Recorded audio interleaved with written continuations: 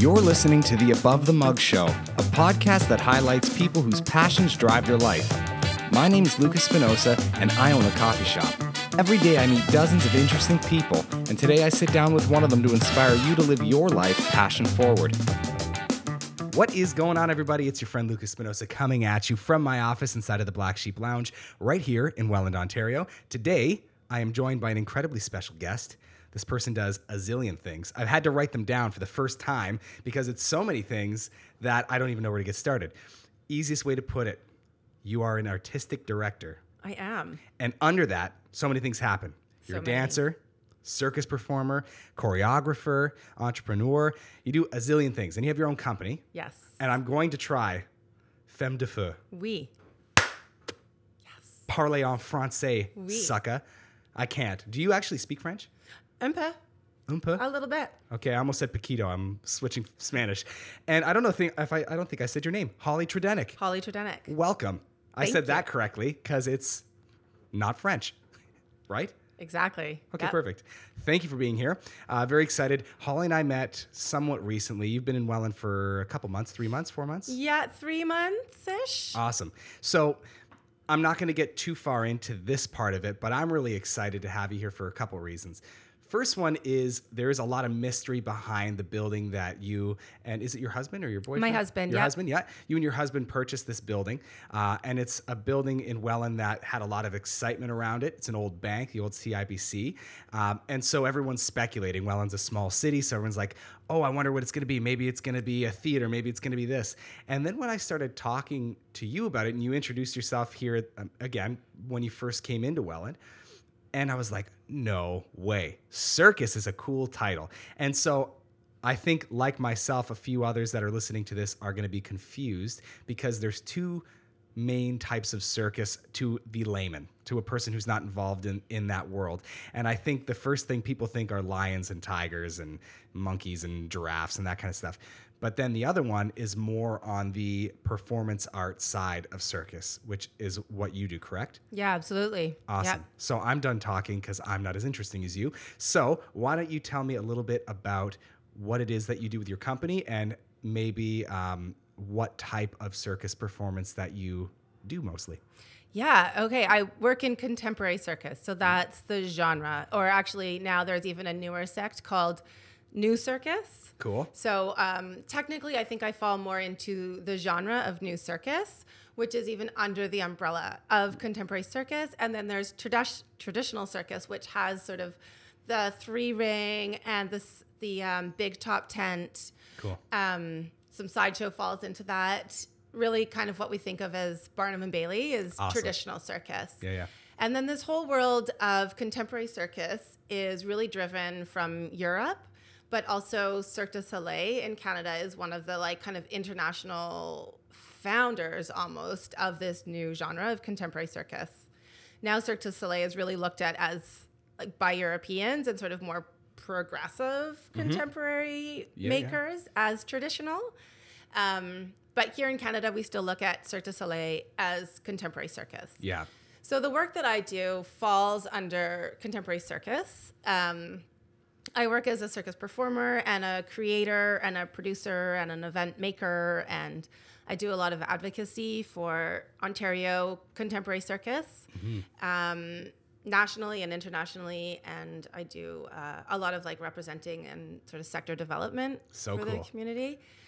Yeah, I feel very privileged and honored to kind of be playing that role. And so the work is kind of driven more from an artistic or conceptual background as opposed to more virtuosic skill-based. And there's many reasons why that has come about. And even Ontario circus scene is much more contemporary than even Quebec. And Quebec is internationally renowned as one of the best circus makers in the world. Very cool. But then Ontario gets forgotten or not recognized at all. But we have a much more contemporary vibe that is a lot driven by people that were trained first as theater artists or dance artists. And for me, I trained as a dancer. I've danced my whole life as a modern dancer, and I went to Toronto Dance Theatre Professional School back in the 90s. Very cool. And worked as a professional dancer for a bunch of years, making and interpreting for other companies. And then I started to get into circus. And for a few years, started collaborating with a dancer peer of mine. And we started experimenting with some circus work, working with silks and a little bungee and harness. And cool. And then we formed a company called Femme de Feu, and that's been 16 years now. 16 years. 16 years. I didn't realize how long you'd been doing it for then. Yeah. That's amazing. I've been working in circus for about 18, 19 years almost. That's awesome. Because I don't know how familiar, if at all, you are with what we do with this podcast. So it is a newer podcast, but the thing I'm trying to accomplish is showing people locally that there are people in their community that are making a living doing what they're passionate about. And it's great if people have hobbies. There's nothing against that whatsoever.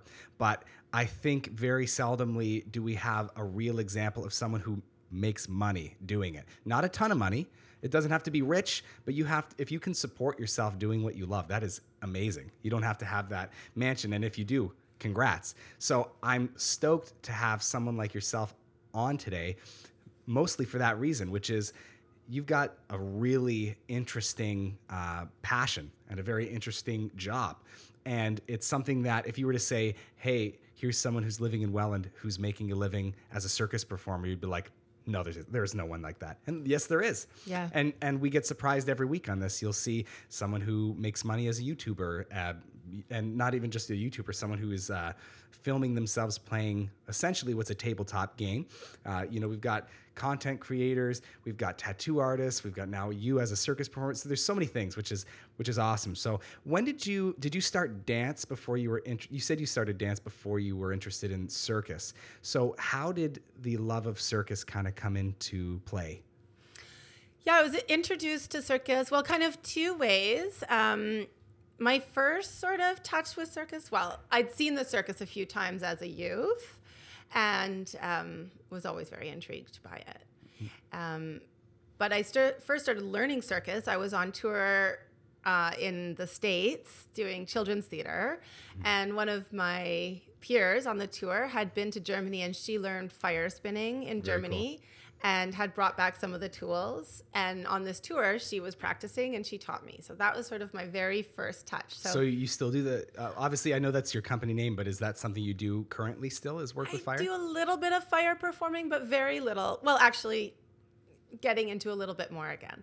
That's cool. My focus is more on aerial circus. So working in the air with ropes, different apparatuses. Yeah. Yep. And even more recent years, I've gotten into creating and having built my own apparatuses. Perfect segue for something I saw, Tweet Tweet. Yes, yeah. Tweet Tweet is a show that, it's an early years show, so the audience is geared towards 0 to 5 years old, and they're caregivers. Yeah. And that we premiered in 2018 as part of We Festival. Very cool. We were very thankful to be supported by Canada Council for the Arts and Ontario Arts Council, and We Festival, which is based out of Toronto, helped us seed and build the show. It's created with my partner, Lindsay Goodtimes, and we have... Sick name. Yeah. Sick name, by the way. They changed their name to Good Times when they got married, actually. Oh, really? She was Malakovic, and now she's a good time. That's still awesome. Yeah. That's awesome. Yeah. And so we had a show that we had an idea as young mothers. We wanted our children to be more connected with nature. We were really living like downtown Toronto, and being connected with nature and the environment is really important to us. And we wanted to be making work in an environment that was accessible to families and to our kids. Absolutely. And we weren't seeing a lot of either of those things. So we had the concept to create this show that was fighting against nature deficit disorder, which is an actual term that's been coined by Richard Louv. So we did a lot of research around nature deficit disorder, and we ended up building this show that we call Tweet Tweet. Great. Yeah. And so it's been awesome. Nature deficit disorder, is that basically saying because kids aren't going outside enough? Is that what it is? Not spending enough time in nature? Yeah. Yeah. Very cool. Yeah. I think that would I mean, you don't even need to have a title to realize that we definitely don't get enough of that. There's days, because I live where I work, where I won't even be outside. I'll wake up, I'll work, I'll come back into the room, and then I'll be like, oh, day's over. And then it'll be a full 24-hour cycle before I've felt the sun. Yeah, absolutely. It's crazy. And I'm in parentheses, young person, but I mean, we're aiming towards, well, not we, you were aiming towards 0 through 5. And that demographic is going to feel that strain, I think, a little bit harder. So it's great that you offered that.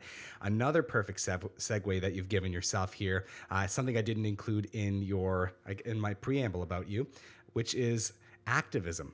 So I saw you were talking about being a mother, that you had done some activism work for breastfeeding and for mothers' rights. And I think that is super cool.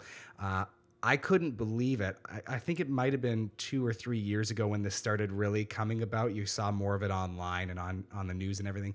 I cannot believe that this is even an issue. It's one of those things that is like, okay, seriously? What is this, like 1740? Yeah. Of course it's okay. It's, I think you mentioned it's not about the mother's right to bear herself. It's about the child's right to eat. Is that absolutely? Yeah. And at the end of the day, it's a boob. Yeah. Who cares? Like, that's what you're concerned about? Yeah, it was crazy. How did that come up for you? Well, it was interesting. I was going to visit a friend up on the Bruce Peninsula. We were in Wyerton. Mm-hmm.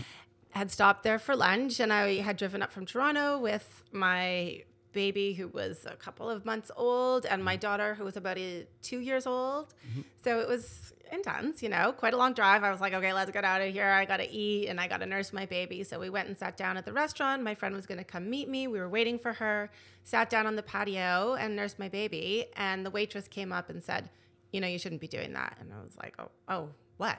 She says, oh, you know what you're doing.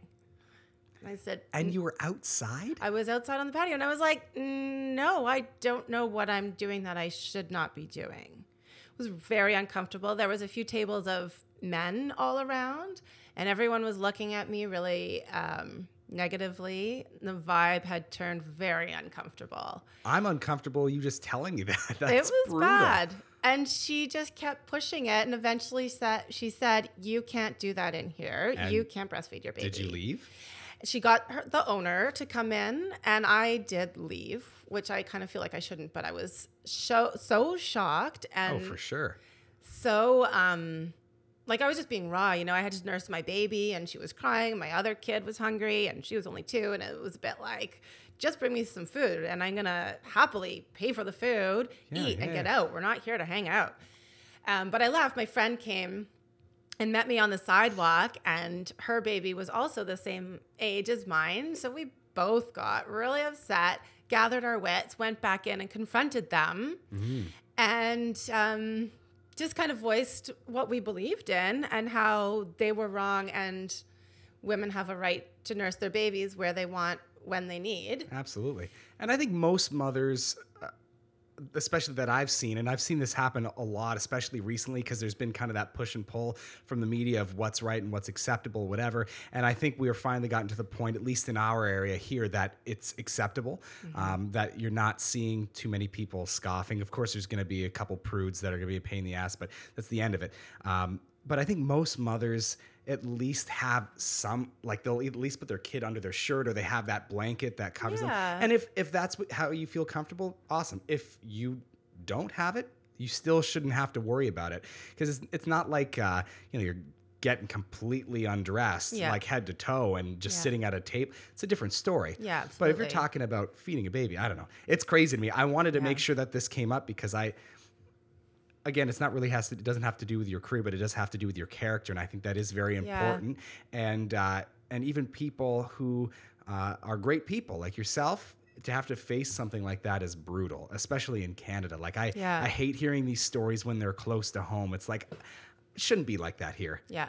It's not like I don't want to name a country because then they're going to be mad at me. But anyway, you can imagine a country in your head where maybe that's not appropriate. Yeah. But the culture here, I mean, we pride ourselves on being forward thinking and accepting and, inclusive. Equal rights. Exactly.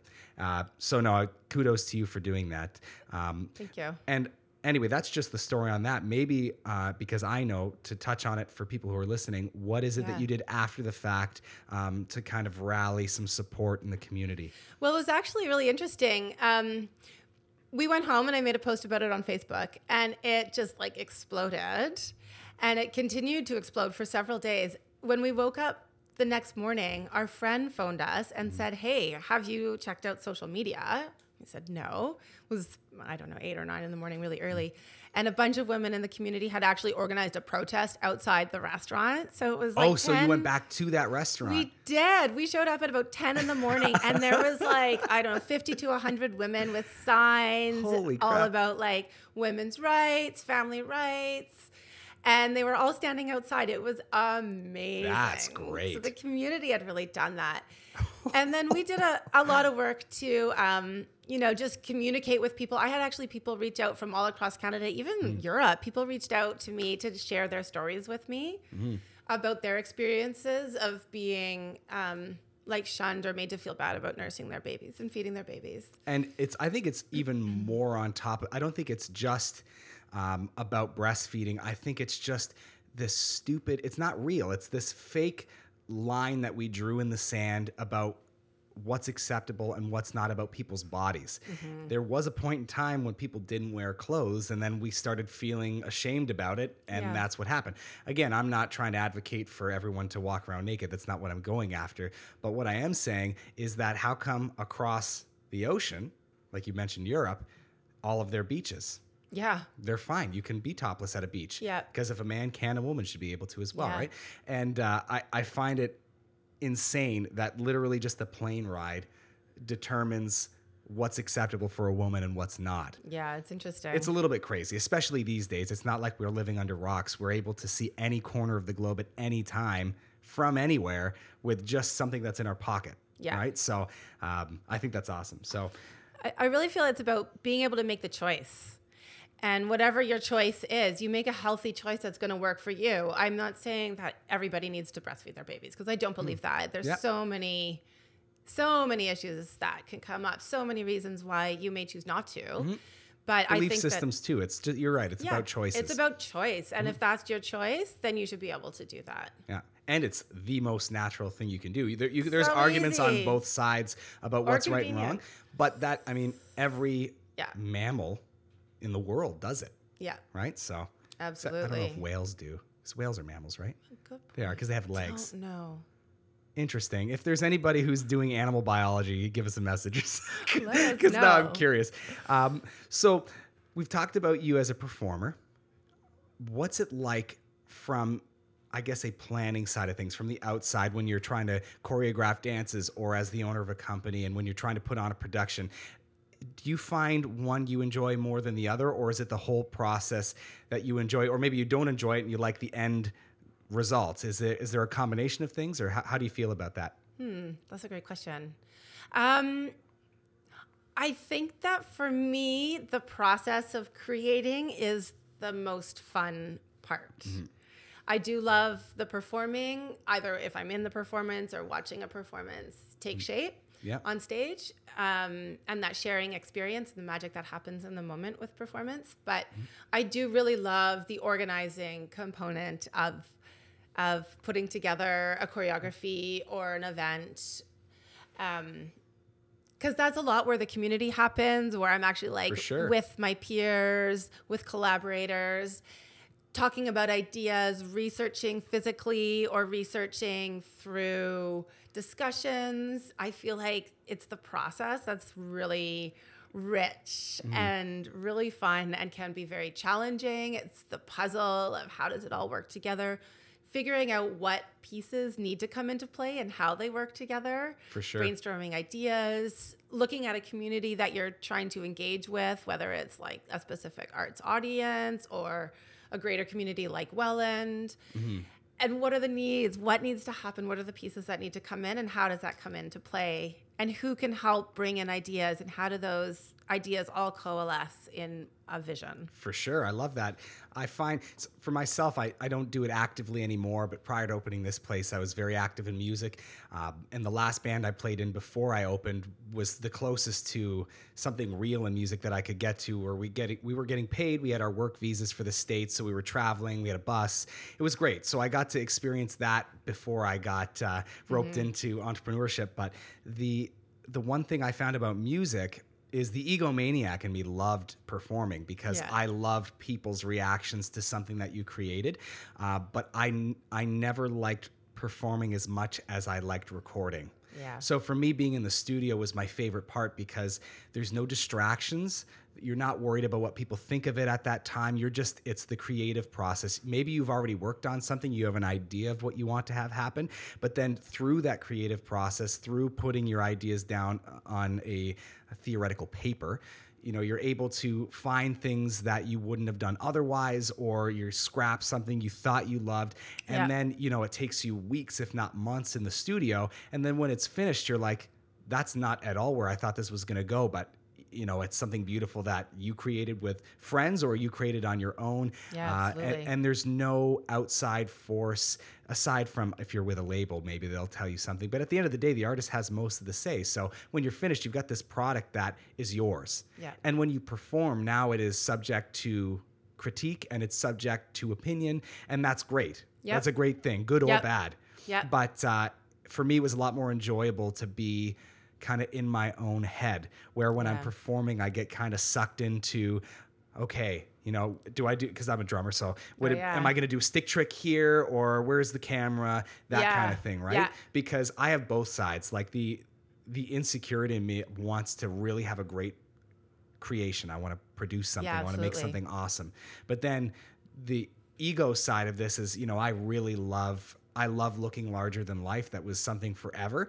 It's not a matter of acceptance. I just love having, I love being on stage as well. So it's a combination of both, but I really like the creating process, like you. I think a little more than performing, because performing then becomes regurgitating to a certain degree. Not always, because things can change, especially with music, and I'm sure with yours as well. Certain things you can't, because someone might die if they fall. So totally. But no, it's great. I'm happy that we share that part. Yeah, That's absolutely. Cool. So we talked a little bit. It's not really important about why you came to Welland. Yeah. But maybe what I'm more curious about is what are your plans short term and long term for your new space? Yeah, these are if you're willing questions. To share. Absolutely. Yeah, for sure. Well, we want to open up the space as a arts center and multidisciplinary. We want to make it a space for the community to be able to come together and create work and present work, whatever kind of art form that would be: music, poetry, spoken word, circus, dance, theater, comedy, whatever that might look like. Anything in between or outside of any of those things. We see ourselves hosting like an open mic, maybe. We definitely want to host music shows and performances like contemporary circus works or theater productions. So we'll have a stage and we'll have seating. But the space can be reconfigured in multiple ways, so to meet the needs of whatever practice is happening in there. So are you looking more at, if we had to put a genre on your place, is it more of like a boutique type of place, or like a vintage theater kind of idea, where it's a performance place, but it's not, because I know the space is very large. Yeah. But are you looking to do a large venue type production, or is it more quaint, intimate? Yeah, it'll be more intimate for sure. Yeah, very more intimate rather than like really large scale. See, the only reason I ask, that's more for me, because I love those. Again, when I say small, it's not to take away from what you're doing at all. I love small venues because I think you just get so much more out of them. I find as a performer, it's more difficult in a small venue, but at the same time, it's a lot more rewarding when it goes well, in my opinion. I'm not speaking for everybody. It's a lot more. It can be more exposed. Yeah, absolutely. Yeah. Great. Sorry to cut you off. I just was curious about that. Yeah. Yeah, I'd love to see residencies happening. So bringing in artists either locally, nationally, artists from Toronto. Toronto's so hard to find space. So I'd love to open up the space to have artists come or small companies come, work for a week or two.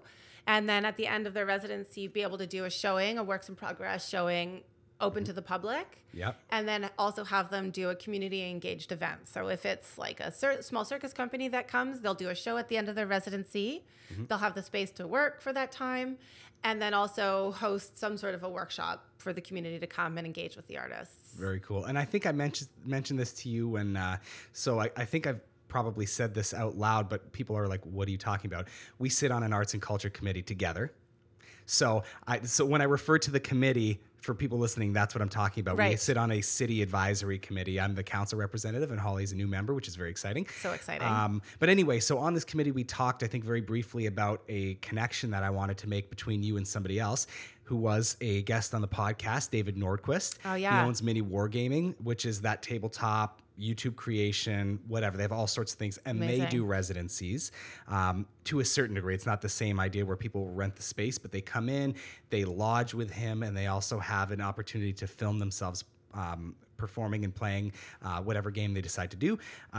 So this is basically my official and public call out to David. So if you're listening, which I think you would be because you've been on this thing, if you're listening, David, I want to connect you to, make sure that we can have all sorts of art forms working together because he has some cool ideas that I can't talk about here that he wants to bring forward, which I think will be amazing to connect the two of you. I can't wait. Yeah. I'm really, one of my major passions is about collaboration and working with different artists and working with different people. And I just find that so enriching. For sure. It's taken me many years, but I've realized I am not a solo artist. I'm not a solo producer. I'm all bring in the people. And let's work together. I think that's a big misconception in anything, whether that's sports or arts or anything where you're putting yourself out there. I think a lot of people, when they first get started, they think that working with other people is going to take away from themselves or and that's not to be a selfish way. People want to be recognized for what they're good at. They want to be, they want people to like them. That's just a normal part of society. So I think as you grow as an artist or an athlete or whatever you're doing, you start to realize that there's strength in numbers, and when you've got like-minded people coming together to work on a common goal, it's good for everybody. Totally. That's the whole premise of this podcast is I'm somebody who loves to learn. I love to make cool things happen in the area. Obviously, a lot of this I do for myself because I like to grow and learn and experience new things. But I get to sit down every week with somebody else who's also doing that in a different capacity. And so we learn from each other. And then this is something that could be shared with other people who maybe don't know where to get started. Yeah. Right? So if someone's waking up this morning in Welland and they're like, I want to be in the circus. How the hell would you get started in Welland? How would you get started? We're going to start teaching. Yes. Yeah. So that's exactly the point is what I'm trying to make is people have no idea where to go. Yeah. But this is giving them an opportunity to meet someone like yourself on a more personal basis, even though they're not face to face. Absolutely. They've got your mouth in their ear holes. Yeah. So this is a good thing. Yeah. We're going to start teaching circus classes of all sorts. So I'm pretty stoked about that. And I'm always happy to talk to people, artists who are interested because I've really had to create my own career and my own path as an artist. And I've managed so far to have 25 years of working professionally as an artist. Amazing. Very lucky and very honored. Thank you, everyone. But nobody's handed me any major opportunities. Yeah. Nothing. I've had to really work and create my path. And I'm very thankful for that. And I've been able to stay in the game as a professional artist. And I'm always happy to share any insight I have gained with anyone. Awesome. Now, listen, we're coming up on the end of this thing, which is a bummer, but great.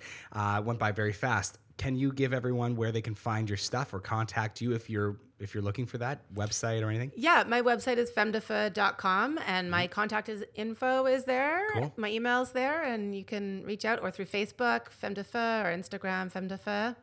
Awesome. And I can be contacted any of those ways. Thanks for coming on. Thanks for having me. You guys are listening to Above the Mug, a podcast that highlights positive people, and we're trying to get you to learn how to live your life passion forward. We will see you next week. Hey, friend. Thanks so much for listening to this episode of Above the Mug. For more episodes, check us out at abovethemug.com. Make sure to like, share, subscribe, review, comment, tag your friends. This way you're not the only person listening to this thing. We come up with a brand new podcast every Sunday at noon, so we'll see you next week on Above the Mug.